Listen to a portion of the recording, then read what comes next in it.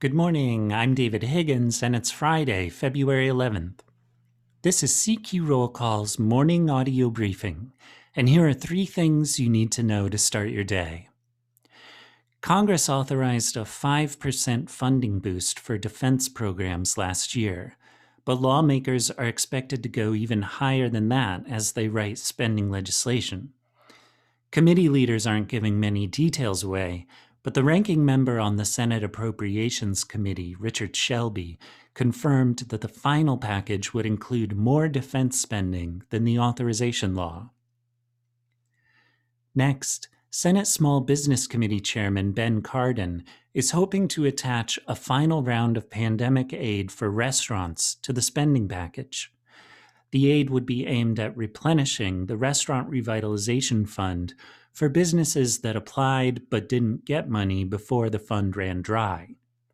Cardin said the legislation could also affect businesses that haven't had access to industry-specific relief, like gyms and hotels.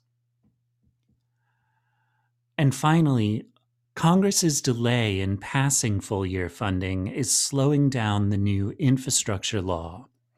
State departments of transportation are stuck with last year's funding levels for now, which is preventing them from implementing new infrastructure programs. Stakeholders are putting pressure on lawmakers to finish their work on spending bills for fiscal 2022.